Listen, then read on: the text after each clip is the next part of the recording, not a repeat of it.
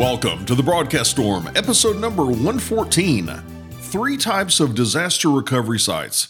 Hey everybody, this is Kevin Wallace, and in this episode of the Broadcast Storm, I want to talk about 3 different options for a disaster recovery site.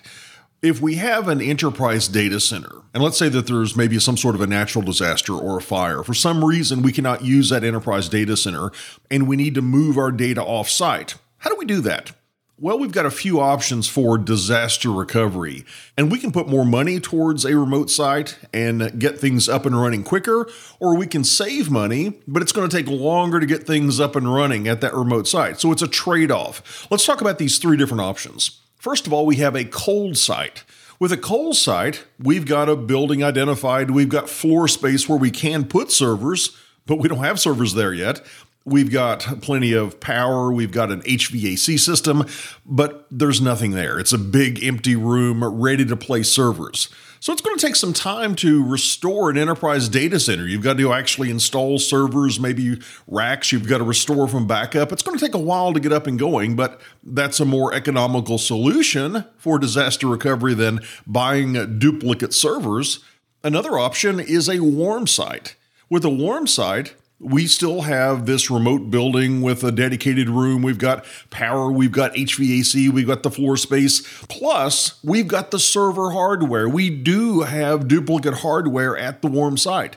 And if there's something bad that happens to the enterprise data center, we can restore from backup to the devices at the warm site. That's going to get us going quicker, but we still have to wait for that restore process to happen. But if your data center is very time sensitive, downtime is going to cost a lot of money, then it might be financially feasible to purchase a hot site.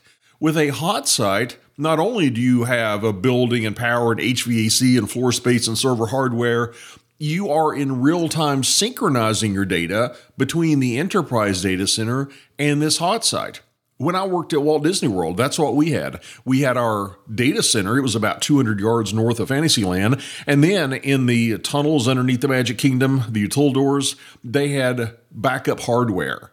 And there was a fiber optic connection where when something was changed at the main data center, that was written real time to the backup servers. That way, if we have some sort of major disaster happening to the enterprise data center, we have minimal, if any, downtime because the redundant hardware has up-to-date data stored on the hard drives because we've been writing to those hard drives real time, keeping everything in sync.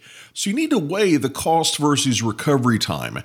And the answer is going to be different for different environments. And I want you to spend some time thinking about what would be appropriate for your environment. Do you have a disaster recovery plan? If so, what do you have? Do you have a cold site, warm site, hot site? That's all part of having a redundant network design. And redundant network design, by the way, is a topic on the new Encore exam. And Encore is short for Enterprise Core. It's the core exam you take as part of the CCNP Enterprise track, and it also serves as the written exam for your CCIE Enterprise Infrastructure Lab. And we're going to have our Encore course launching very soon at the end of February 2020. And depending on when you're listening to this, it may already be out. But if you're studying for your CCNA and you're not quite to the NP level yet, if you're studying for your CCNA, I want to let you know about a free mini course that I have. This free CCNA mini course can help you determine, is the CCNA right for you or not? Do you resonate with that content? And if you want to get signed up for that free course, it's really simple. Just go over to kwtrain.com/CCNA-mini. Again, that's kwtrain.com/CCNA-mini, M-I-N-I. And that'll get you signed up for this mini course, which will give you over a series of days some free training on some key CCNA topics. So if you're going after your NP Enterprise, be looking for our Encore course coming out. And if you're going after your CCNA, go check out that free mini course. I'll put a link in the show notes to that free mini course. And I look forward to spending time with you again on the next episode of The Broadcast Storm.